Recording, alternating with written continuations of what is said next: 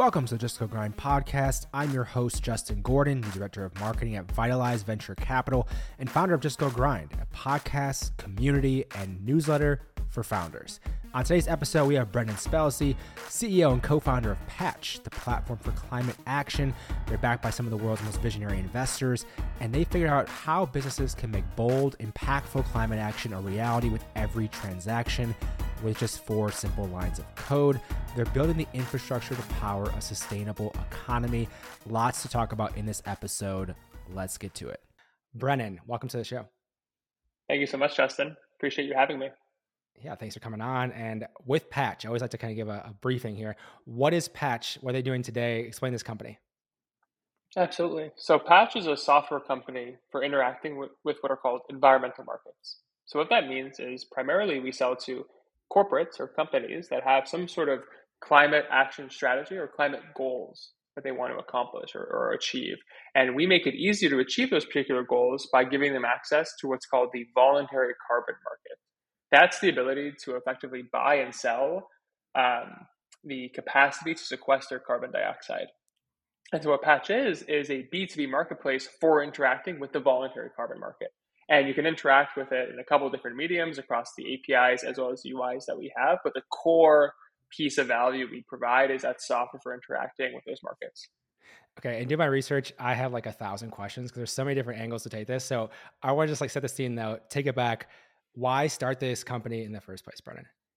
Yeah, absolutely. So I initially studied chemical engineering at McGill with the intention of working in low carbon energy. That's how I thought I was going to help mitigate the climate crisis. That was kind of the one and probably 4 or 5 really big existential problems that humanity faced that I thought was kind of interesting. And so I decided to focus on addressing climate change. And I thought I was going to be doing that through energy. Coming out of school, I got jobs in oil and gas, which is the opposite of what I wanted to do. It was energy, but not the right kind of energy. And so instead, I put all the chemical engineering on hold and became a software developer at Shopify and then a small hospitality startup called Flappa, which then became known as Sonder. It was there, my co-founder, Aaron Grunfeld. He was the first employee at Sonder. I was around the 20th or 25th, and we helped scale that company from a couple dozen people to around 1,500 to 2,000 at its peak. And that actually, Sonder went public earlier this year. It was a really, really fun journey. And back in March, April of 2020, Aaron and I started to get the itch to start to do something of our own. We had started a few teams at Sonder across real estate growth, distribution, and supply chain. I really wanted to see if we could replicate that magic outside of the well-financed ecosystem that was Sonder. And I really wanted to bring things back to climate change. It was the whole reason I got a formal education. And at the end of the day, if we were going to spend 60, 70 hours a week on something, and that something is inherently risky and has a low probability of success, like startups typically are, I wanted to be on a mission that I thought was a little bit bigger than ourselves. And even if it didn't go well, it was still time well spent. And if we had some important conversations and moved the ecosystem forward, even if the financial viability of our company didn't pan out, it was still effort well spent. Thankfully, Patch is working, and so we're still around. So I don't have to go cross that bridge just yet, but that's the founding story. Okay, with that too. So meeting Aaron, obviously you worked with him at Sonder, so you had that experience. But take me through deciding to start a company with him, because so many times a founder, they're like, hey, trying to find a co-founder is so challenging. It could be a coworker, it could be a random person that you eventually meet and get to know each other. But through that, did you know, what did it take for you to be like, hey, we're going to actually start a company together? It's one thing starting something within another company, but you guys starting a company together. Take me through those conversations, what that was like. Yeah, I mean, I think the biggest piece or our biggest aha moment was actually one particular initiative we were working on the supply chain team at Sonder. And so a little bit of behind the scenes on how Sonder as a company came to be known. For those who don't know, it's a tech-enabled hotel. And so there are all these different apartment buildings around the world that Sonder operates, and they use software to make operating them more effectively. You can almost think of it as the residential real estate version of WeWork. And a lot of people know with WeWork, that's an incredibly hard business that would eventually going to have this big flare up and flare out moment. That never happened with Sonder in as dramatic of a way, but it was incredibly, incredibly stressful and arduous. And the situation Aaron and I were actually put in that we were actually tasked with this idea of launching the supply chain team where we would actually aggregate furniture in central distribution centers and then ship it out to all of our apartments globally in 6 weeks. the initial plan was to actually hire someone from WeWork who would then kind of was ahead of supply chain there. They were going to come in and kind of build this team, and we're going to have 3 or 4 months of lead time. But essentially, by the time they ended up starting, they quit after their first week and realizing how insane the prospect of having hundreds and hundreds of different pieces of furniture and SKUs be tracked in many, many different locations. Because the thing that's not like WeWork is that there's actually thousands of units rather than maybe dozens of locations in a city. And so their solution was, well, let's just send Aaron and Brennan to figure it out instead. And so, we managed to actually stand up that team and kind of get on board another 1,000 to 2,000 units while we were there. And that was about 3 or 4 months of work. And it was probably the most intensely I've worked, where we were actually in the distribution center, building the software as well as building the process in order to support that software. And we'd be in the distribution center at like 8 a.m. in Montreal during the winter, so very, very cold, and be there till around 1 or 2 a.m. in the morning for like 4 months straight. And like, so I didn't see the sun for like 2 or 3 months. And we came out of that being like, well, that wasn't so bad. Like personally, like that entire process sucked, but the act of working with one another didn't boil over. I mean, we were certainly direct with one another when things were not working, but never got to the point where there was any animosity. And in some cases, we were actually kind of like laughing instead of crying, if you will, just to cope. And so it was kind of coming out of that we knew that the relationship could handle a huge amount of stress without it breaking. And thankfully, I actually haven't even worked that hard since starting Patch, to be totally honest. Like, I work a lot, but not that much. That's not sustainable, obviously, in terms of that level of effort. And you hear those stories about startup founders going through that phase of that, which it can never last forever, that level of craziness, right? I'm curious though, you mentioned it was like March or April of 2020 that you decided to start this, like you actually started. Peculiar time to start a company in March, April of 2020. Take me through the first couple months of what you guys were doing with this. Did you know right away that we had to raise funding for this immediately? Did you want to build something out first? Take me through that kind of early stages and what the first like iteration of this was even going to be the first few months. Yeah, absolutely. So, it is a funny time to start a company, but I actually thought it was a really great time because that first year at Patch was a real slog. Like from basically April of 2020 to April of 2021, we really didn't accomplish much. Like we put in a huge amount of effort, but like not a lot of points were scored, if you will. And the idea of actually having the entire world locked down was actually incredibly helpful in driving out any sort of distraction. Right. So you couldn't go anywhere for family holidays. You couldn't go out with friends for dinner or drinks or anything else. And while that is sad, and there was like all this other kind of crazy stuff and negative things happening in the world, and it was like an absolute catastrophe from like a humanitarian perspective. The idea of not worrying to like leave your little cube because there's nothing else going out in the cube worth getting into was actually very almost in a sense assuring, because like there was nothing to distract you. And you could be 100% laser focused. And when we're talking about not sustainable, I was rolling out of bed at 6 a.m. and kind of my keyboard was right next to me, so I would be programming all day, and Aaron would be attempting to sell. And we decided pretty early that we would raise funds to actually start the business, and we raised it probably off of 8 slides and effectively nothing. And the reason we did that was just actually because like Aaron and I didn't really have the liquidity or savings to go unpaid. We were both living in San Francisco. It's a very expensive place to live. And Sonder was still liquid, and we had spent a lot of our personal savings to actually exercise our stock before departing. And so it was kind of if I had kind of earmarked, I think 4 or 5 months, if we don't figure it out in the 4 or 5 months, I have to go back and get a job. Thankfully, it only took 2 or 3 months to raise. But that was kind of the general dynamic. How did you approach that in terms of fundraising? Because there's so many ways to go about this, who you want as investors, strategic angels, big VCs, especially when you look at your first round of funding. That's a whole other thing as well. Because do you have pre-seed funds? Do you have, again, angels that invest that early? How do you think about fundraising? How do you go about that? Take me through the first round of fundraising for a company. So I think it depends on where you're coming from. So for me, Aaron and I weren't coming from, I think, a tier 1 startup. So we weren't coming from a breakout hit, like a Stripe or Plaid or a very, very hot company. And so as a result, the name value of our resume didn't actually really mean anything. And so for us, we were not in like a who are we going to pick business. Like we were in a who's going to pick us business, right?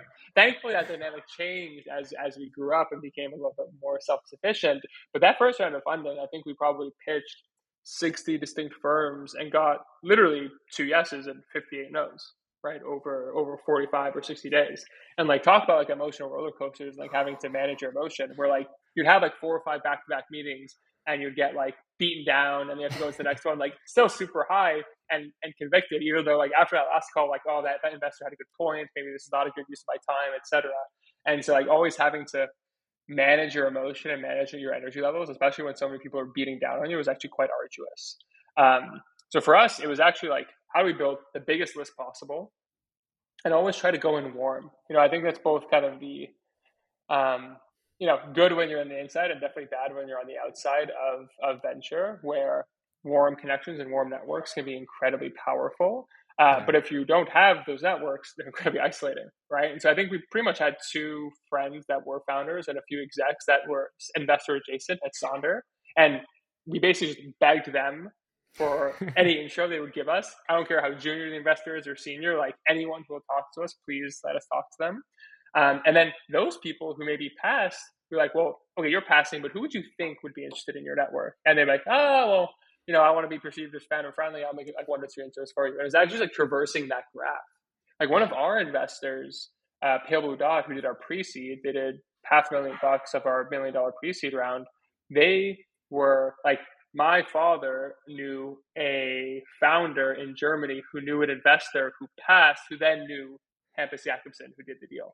And so I just keep pulling and pulling and pulling and pulling and pulling on that thread, and just kind of being a little bit shameless, candidly, because it's either like be shameless or die. So I was like, well, shameless it is. What are the options? Exactly. Yeah. It's funny. I have a founder community I run that's like maybe 85 or 90 founders. And in there's so many variances in terms of their fundraising. Like one of them has like one investor. They got literally landed one investor to close $1 million pre-seed. Now other people have like, again, one investor that went through like hundreds of cold outreaches just to get the one investor. Other ones have multiple investors in there, some angels and some VC. Like it's never the same. And especially if you don't have those networks already, it's just like you find a way in and then you make the most of that money you get to build the company from there. That's it. You just have to be persistent. It's absolutely persistent. We had this massive spreadsheet, and I still look at it every once in a while, from like the pre-seed, seed, and Series A raises, because our Series A and Series B were preempted, and so we haven't actually had to like go out to raise for like 1.5 years or 2 years. And so like looking at like all the notes and all the reasons people said no, it's definitely like, man, put some perspective. It's we're definitely a little bit more in the driver's seat now than we were, 2.5 years ago. So I want to talk about those raises in a second, but I want to take the story and continue it on. So you raised $1 million pre-seed. You needed to raise the funding early on because that's what you don't really have a ton of capital to make do that, to bootstrap. In the meantime, what did you do with that? What was the use of funds for that $1 million in terms of what that allowed you to get to with all you were doing with Patch at that time? Yeah, absolutely. So really, it was just to hire a couple of engineers. So I was the only programmer on the team. Aaron was very sales focused, and so he continued with that. And then I went out to hire a couple of engineers and a designer, and that was really it. So it was really just all R&D. We actually added one other person to help Aaron sell. That didn't work out, and we quickly made a correction after the first 45 days. And then really, like that was kind of like classic first time founder. Like adding more sales capacity is helpful, but most salespeople like need a playbook. And so sticking to founder-led sales for as long as possible was kind of the model we followed. And, thankfully that kind of got us to the point where we actually were getting some inbound interest after we launched, coming off of our September launch of 2020 from Andreessen Horowitz and Coatue. Andreessen Horowitz is the one who ended up doing the deal, Jeff Jordan, who's on the board of Airbnb and Instacart. But that actually happened in October. So it was actually pretty quick, where we kind of raised the pre-seed, the $1.2 million pre-seed, and then raised the $4.5 million seed from Andreessen 6 months later. With that too, so going from that, people are going to hear this and be like, "Wait, what? They raised that quickly with a tier 1 VC?" Take me through what the product even was at that time, because these marketplaces, double-sided marketplaces, supply demand. You're always trying to figure these pieces out. What did you build out though? Like with that $1.2 million, you hired some people, which was great. You said you're doing founder-led sales, but like, what were you selling at the time? Like, what was this platform back then, even in like at that time? So back then, it was primarily just an API as a marketplace business. So we actually had no visual component. It was purely a developer tool, and we Okay. were selling it primarily to small e-commerce brands and e-commerce platforms, and one or two fintechs who wanted to embed some form of climate action into their product or service. The benefit of actually having a B2B motion versus like a peer-to-peer marketplace or consumer-to-consumer marketplace is that B2B marketplaces actually don't have that dissimilar of a sales cycle from enterprise software. And so it makes overcoming that cold start problem significantly easier because you have a pipeline and so you have an idea around who's going to close when and why and what kind of volumes they're going to want. And so it's actually really easy that, 2 days before that deal is going to close, you go and knock on the supplier's door and say, hey, I have $50,000 for you. Sign this MSA to get on patch and I'll give you the $50,000. And, not many people are going to say no to that proposition. And then once that supplier is on the platform, that's like how you seed the network with supply. So people often are trying to figure out how to overcome the classic cold start problem, which is, okay, do I get supply first or demand first? In our case, getting demand first was much easier because we could effectively slow play the demand until we had the supply lined up. There are some situations in many peer-to-peer marketplaces, starting with supply is actually a bit easier to attract consumers. Where am I going to find that aggregated view? That was not the case for us. For you guys too at the time, so you mentioned Aaron doing more of the sales side of it. I mean, what was that pitch in terms of why people were working with you? I mean, was there nothing like this in the market at all out there? Was it you're differentiated in some capacity from them that they chose Patch? Take me through that side of things. I love in the early days where it's like you start from nothing. Like who are these guys? I don't know who Patch is, and you obviously convince them to work with you. Take me through that at that time. Like what was the pitch and why were they working with you? Yeah, so I mean, there's really like no precedent for a company like Patch existing in 2020, right? Yeah, It's purely a category creation business, not a category disruption business, where we are making the appeal of there's a secular trend where millennials and Gen Z are some of the most value aligned shoppers of any generation, right? Like yeah. boomers and Gen X typically had an index towards mass market. We're kind of now moving to the more world of curation, but as well as value aligned shopping and transacting in general. And as a result, they're going to focus on things that align with their value system. And one of the kind of core pieces of value that they care about is climate change. There are other things they care about as well, whether it's kind of social or civil issues. But one of the kind of core pieces is climate change, because those are the first two generations who are going to be materially affected by climate change in their lifetime, right? And so our appeal to them was, well, you should actually embed this into your product or service, not because it's a good thing to do, but it's actually going to help you with customer acquisition and customer retention. And it's going to be a differentiator if you're a credit card company or an e-commerce company. Why should I shop with you versus something else? One of the reasons is we're a more sustainable brand that aligns with value systems. So that was the actual pitch to purchasers. From that, so crazy. Like obviously they didn't have anything like this in the market, which I'm always perplexed by. Like why now? I guess in terms of the timing on why this is able to happen, I'm always curious about that. But then take me through. You mentioned, Andreessen Horowitz basically came to you. Was it because of that whole category creation side of things? They saw that you were creating this whole entire new market, or like what was that thought on their side of it? But yeah, like we have to invest in Patch. Yeah, so they were developing a thesis around the space, specifically around voluntary carbon markets, which is kind of like the market our software sits on top of, where they actually believe, like most people believe, that voluntary carbon market is going to grow to be around $100 billion market. Right now, it's a $5 billion market. It's going to grow to $100 billion market by 2030, and a Yes. $500 billion market by 2050.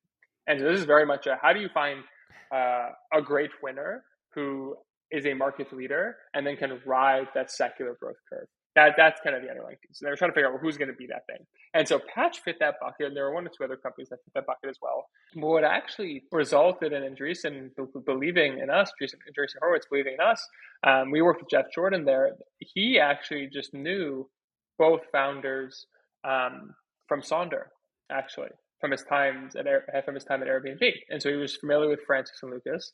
And he actually had a huge amount of respect for them as founders because he knew how hard that business was and how difficult it was.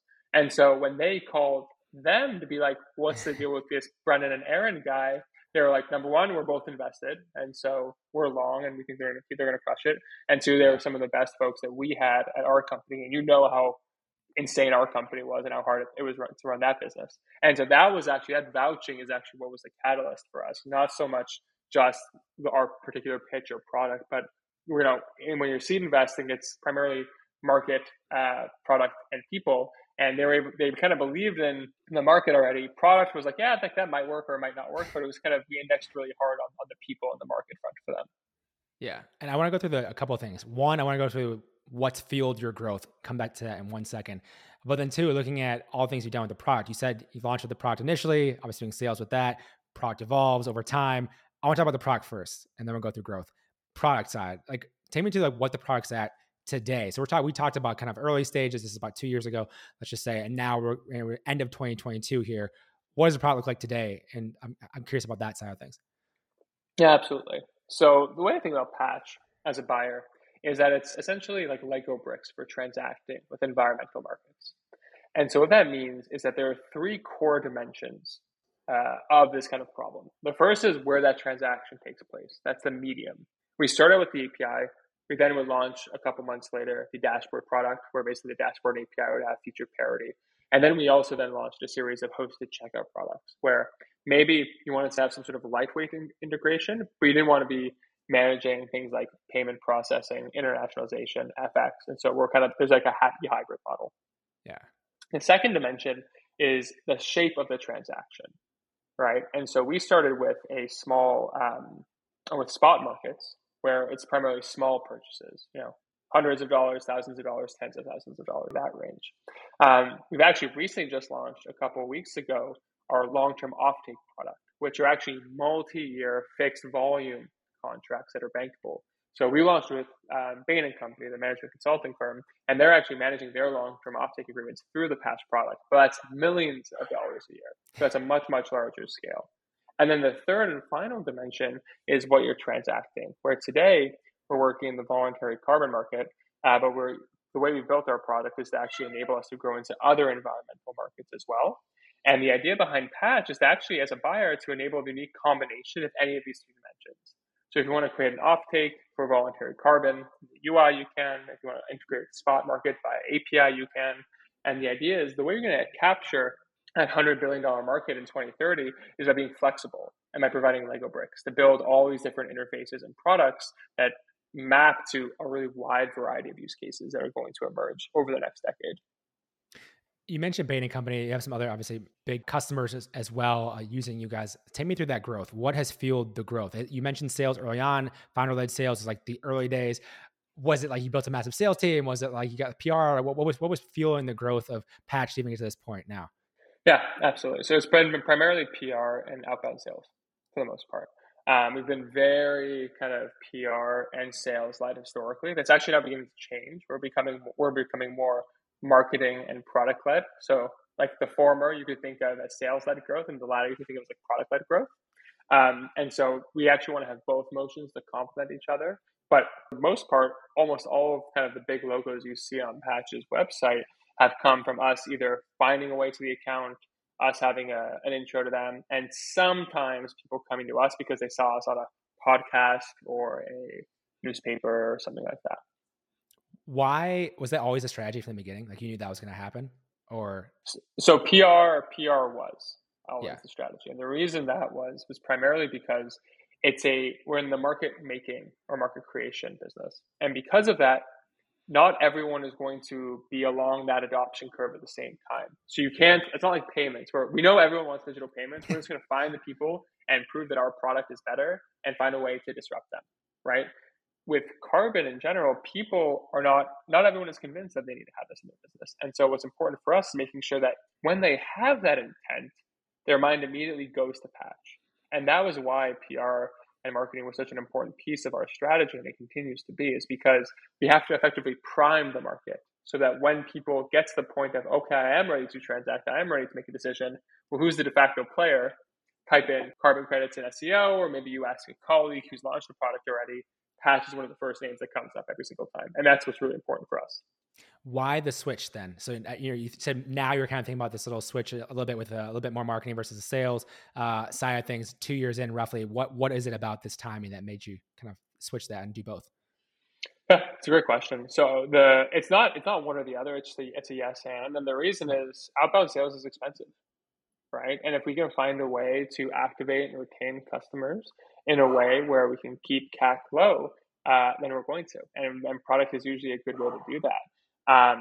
Now, we're not going to be doing a meaningful amount of paid marketing. We don't believe that's time well spent today, but content, webinars, events, things like this, as well as actually having kind of growth loops built into the system where suppliers can refer their customers or buyers can refer other buyers is definitely on the roadmap.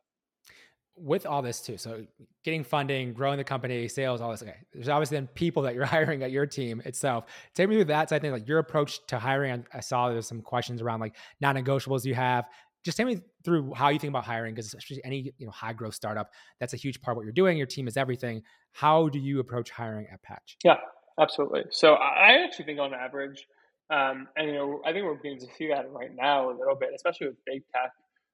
There's been a tendency to overhire, and I think people don't think critically about how much true productivity or effort or impact one person can actually drive within an organization. For us, we're taking the strategy of actually having far fewer people rather than more. So our company is about 65 people right now. Other comparable companies at our stage are probably on the scale of 100 or 150.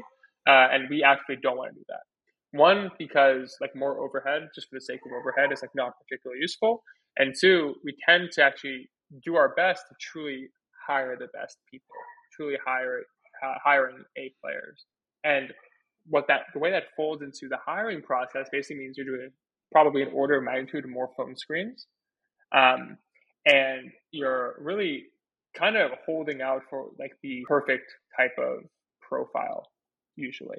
And so that means hiring is much, much slower in the early days, because finding that incremental person, like you're going to get a lot of no's, because the truly best people are going to be like, well, why would I join this weird niche company? That doesn't make any sense. And so you really find like a really nice collection of missionaries who really believe in the mission. And then once you have those really great people, then they can refer in like, every day, every time someone starts, we had 2 engineers start yesterday. First question is, who are the best 3 people you have ever worked in your entire life? I don't care if it was a last job. I don't care if you were an intern and they were super senior. Like, who are the best 3 people? I don't care if they're not looking for a job. Just give me 30 minutes with them. I just want to talk to them for 30 minutes and kind of make the connection. And eventually they're going to work a Patch. And that's true. Like, we've had people who have said no to us and then come back 6 months later. We've had people that we made offers to 2 years ago in 2020 and then would join 18 months later. And so for us, we're very much playing this multi-decade game to find truly the best people rather than just a lot of people. That's good for our cost structure, but it's also good for like the talent density within the organization. It's a very, very high ownership, high performance ecosystem because we hold that bar and we wait. With your fundraising, so you mentioned obviously Andreessen Horowitz was the seed round, and then you had Coatue come in later, and then you had Series B as well. Those conversations with investors, they're seeing the big tech layoffs. They're seeing that stuff too.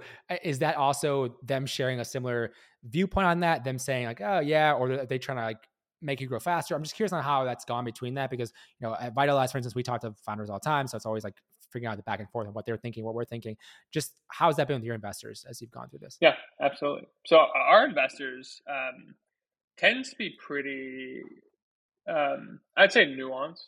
And it's not actually, and nuance I think is sometimes mixed with like overcomplicating something. And what I mean by that is like, especially in 2021, everyone was like, all systems go, turn it all on, faucets open, go crazy.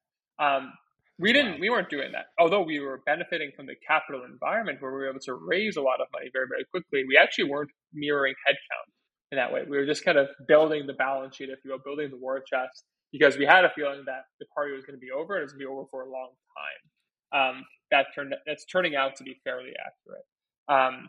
And so for them, it's really all a matter of, if you put in $1, does $1.50 or $2 come out the other side? There are very easy ways to kind of make that bet. Like with AEs, are they hitting quota? Are they exceeding quota? Okay, well then we should just add another one because they pay for themselves and then some. So like, let's keep doing that. That's really easy math. And then you have things like R&D and marketing. You have to be a little more critical, which basically means that you have to probably hire up to a certain point. We actually hire engineering teams in like sprints of 4. So we actually, like, an engineering team or a product team at Patch is 1 PM, 1 designer, and 4 engineers. That's it. We have 3 teams at Patch to build all the product, which basically means we have 12 engineers, 3 product designers, and 3 PMs. That builds all the product that gets used by some of the biggest banks in the world, some of the kind of largest private equity firms in the world, e-commerce platforms, etc. Nothing's fallen over. Everything's working great. Our SLAs work well. You just kind of have to focus on what's important. And so for us, it's really a matter of, once you've hired those 4 or 5 people, you typically give them we try to get signal on, is this thing going to work and are we going to get value in like 1 to 2 quarters? If you do, okay, well then add more additional products. And if you don't, merge them into other things that aren't working. Because the good thing about us is we're always running a couple bets in parallel and there's always 1 or 2 things working. So it's easy to reallocate people internally. With what you're doing inherently as a marketplace, I'm curious on what that vetting process looks like on the side of where you're looking at like selling carbon credits or other things that those companies that have these different products are doing. What does that vetting process look like? Have to do a lot of outbound to even get them on? People are seeing the platform now. Like, what is that vetting process and how you get those people on that side of things? I'm curious. Yeah. So back in 2020, it was almost exclusively outbound, right? No one knew who we were. They didn't want to, like, this concept of a marketplace was actually foreign to them. There are carbon credit exchanges that allow for speculation on carbon, but the idea of getting incremental demand for the sake of retiring was very, very novel to carbon credit developers back in 2020. And now that's actually inverted. We're about 90% inbound and 10% outbound. For those like maybe 1 or 2 accounts that won't organically come to us that we want to go out to, but a lot of people are coming and knocking at Patch's door because of all the PR and brand marketing and awareness we've done. So that's working really well. As far as vetting, the way we kind of treat the onboarding process of the Patch is we have this concept because software for carbon is kind of like this double layered abstract idea where you basically have invisible software managing invisible gas, right? So like, how do you make that real, and how do you help people understand, like, am I actually getting the service that I thought I was paying for? And the idea behind Patch is really driving towards a world where trust is enabled through transparency, where we do a huge amount of work quantifying the attributes of the underlying tons of carbon that are sold on Patch. So there are all these different kind of concepts, whether it's like things more intuitive, like price or geography of the particular project. But then there are things that are more nuanced, like chemical pathway, what's the associated mechanism, or like what's the durability, which is how long that positive environmental effect lasts for.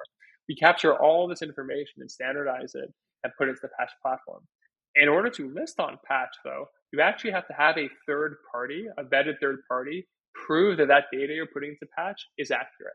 So that's a very important nuance, which is Patch is not the certifier or verifier. We actually have a bench of verifiers and certifiers that we work with that then do the work that then allows them to be onboarded to Patch. And the reason for that just simply comes down to incentives, where we'd be highly incentivized at scale to say everything's good all the time because we want more supply, right? And so how do you have that structural boundary? It's by working with other parties that aren't incentivized by the same things Patch is incentivized by. You talked a little bit, like just briefly touching on price. Just take me through a business model, how you thought about that. Has it remained the same from the beginning to today? I mean, has it evolved? I've talked to businesses who have gone through a total change in terms of their business model. Some have been the same for like 6 years, just change the price maybe. How have you thought about that in terms of how it works at Patch? Yeah, absolutely. So we started out with a fairly intuitive model for marketplaces where you have a take rate, where you're basically getting charged somewhere between 10 to 20%, depending on volume and usage of the platform, for every dollar you push through. And that's what we started out with. And that's what we had for 2020 and 2021.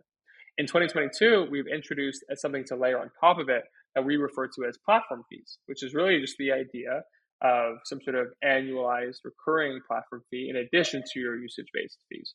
And the reason we have that annualized fee is actually paying for other more sophisticated software and tools, whether it's API access, specific rate limits, specific types of information, or different types of transaction types or functionality that you might want access to that otherwise isn't in the base sign on, transact, and sign off type model. And so it's kind of more an expansion, kind of the revenue model, than actually a change within it. With inherently what Patch is doing, you obviously come up across a ton of climate projects and founders doing interesting things. What are some of the most interesting things that you've just personally seen in climate, people working on these issues that we're dealing with here? Because you're in it, you're seeing things like probably every day. I'm curious on what you've seen and what the most maybe interesting projects are. Yeah, it's a great question. So I think chemically, like in Patch's world directly, I think something that's really interesting is this company called Charm Industrial. It's founded by Peter Reinhardt, who's the CEO of Segment. And has now started a carbon removal company. They're a supplier on Patch and sell through Patch. And essentially what they're doing is they're taking waste feedstock or waste biomass that would normally decompose and create carbon emissions in the forms of both carbon dioxide and methane, and actually putting it through a novel process they've developed called fast pyrolysis, which then kind of it's basically this idea of heating up this biomass that would normally decompose in the absence of oxygen, such that it creates this bio oil, creates this sludge. And then they actually inject it underground, which effectively takes it out of the carbon cycle. So you have the photosynthesis of maybe an almond tree or corn, and you have all these leftover almond shells and corn husks that would normally emit CO2 and re-enter the cycle. But now what they're doing is actually they're breaking the cycle. They're taking those husks and those almond shells and putting them underground in actually old oil wells in some cases. It's kind of interesting. It's almost like reversing the drilling of oil, which I think is fascinating. That's interesting. Any one more? I'm just curious. Yeah, totally. I think one that I actually have a really big affinity for that I think is going to become an absolutely massive. I mean, it's already a big business, but it's going to become an absolutely massive business. Is Arcadia. So historically, Arcadia, founded by Kieran, who's a good friend of mine, was a community solar business where it basically allowed consumers to procure renewable energy or develop community solar in kind of wherever they live to get access to renewable energy. They've since evolved that model actually into a B2B data platform that enables primarily software companies to get access to enterprise kind of quality and clean utility data to then build products and services on top of. So it's almost kind of like I don't like these kind of X or Y's, but it is kind of very much like the Plaid for energy or utility data, where you then, as a carbon accounting platform, maybe as an engineering consultancy, are able to actually get all this utility data from your customers and then build insights and information on top of it. For those who don't know, utility data is an absolute disaster. There's PDF parsing and information downloading and CSV cleaning all happening behind the scenes. So if you think about like the schlep factor of startups, like this is a very high schlep factor business. Like no one wants to be doing this highly, highly unsexy work. Everyone wants to be interacting with Arcadia's really nice, clean API where all the information comes out super clean. I love that. That's awesome. I mean, there's so many opportunities with that still today. I mean, I look at ones in like construction where they're doing, again, PDFs and that sort of thing in that industry, which is insane, like bonkers to me that it's still the way it goes.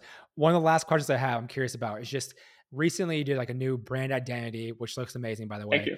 I'm curious as to how you approach that and the timing on that. Obviously you raise a bunch of funding, but it's like, at what point do you rebrand? Because we just saw another company, Party Round, rebranded as Capital. I know Jordy Hayes, so I've talked to him a bunch. I saw their rebrand after I think they either raised more money or something happened. For you guys though, at Patch, rebrand looks great. How did you decide to do that, the timing wise, and why it was like now? Yeah, absolutely. So I can't speak for Party Round specifically, but like a rebrand typically comes at a moment where you want to go through some sort of maturation within the business, in my opinion.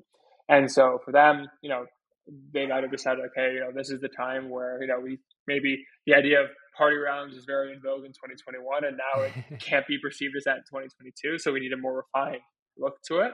I'm not super sure. In the world of Patch, for example, we had actually been kind of building upon the brand foundation that my wife and I had done back in 2020. And so we were really building on a foundation and brand assumptions that really didn't exist anymore. And like the idea of Patch had really dramatically expanded to become far, far more ambitious, but our brand didn't really tell that story or embody that. And in many cases, people were coming to Patch thinking that we were one thing or thinking we were only something else. And the idea of this kind of much grander future they were trying to build for really wasn't encapsulated with that brand. And so when we had raised that Series B, it kind of felt like the time where, really good branding agencies. We worked with this one called Kodo, an absolutely phenomenal firm. They did Airbnb's rebrand. That's kind of one of the things they're famous for.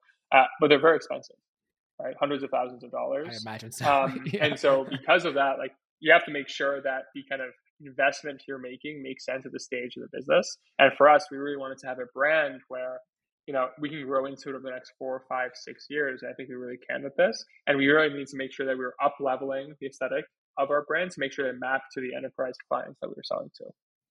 Yeah, I see that evolution for companies, and I'm always curious as the timing in terms of why they decide to do it when they do it. But it does give you this whole new feel and look, and especially if you have all these people doing sales, you're doing so much marketing content, like all of that comes back to people seeing your brand, your story, all those things, which makes it in theory worth it for years and years from now. But as we're wrapping things up here, I'm just curious as to like what's next for Patch, and then any way people can get involved. They want to either join the company or help out in some capacity as well. Yeah, absolutely. So if you want either access to the platform or to join the team, we're still hiring for a couple of roles this year.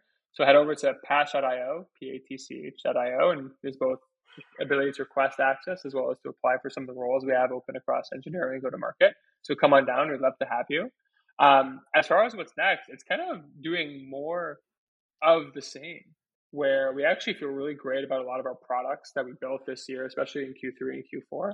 And as we head into 2023, it's actually more a matter of how do we focus down on the verticals we're selling into and really kind of go from maybe, 1%, 2% market penetration to like mid double digit market penetration, the same markets we're selling into. So it's going to be more around, okay, we've kind of gone to 0 to 1. How do we go 1 to N in 2023? Brendan, what's the best place for people to contact you, get in touch if they'd like to as well? Absolutely. So probably most responsive on Twitter, actually. So I'm East Fallacy and then an underscore on Twitter. LinkedIn is a bit of a graveyard at this point, so I'd recommend not going through that route. Perfect. Brendan, thank you so much for the time today. Really appreciate it. Awesome. Thank you so much, Justin. Thank you so much for listening to this episode of Just Go Grind. If you want to follow along on the socials for all things Just Go Grind and with me as well, you can find Just Go Grind on Instagram and Twitter at Just Go Grind. You can find me on Twitter at JustinGordon212. Find me on Instagram, JustinGordon8. Thank you so much for listening. Have a great day.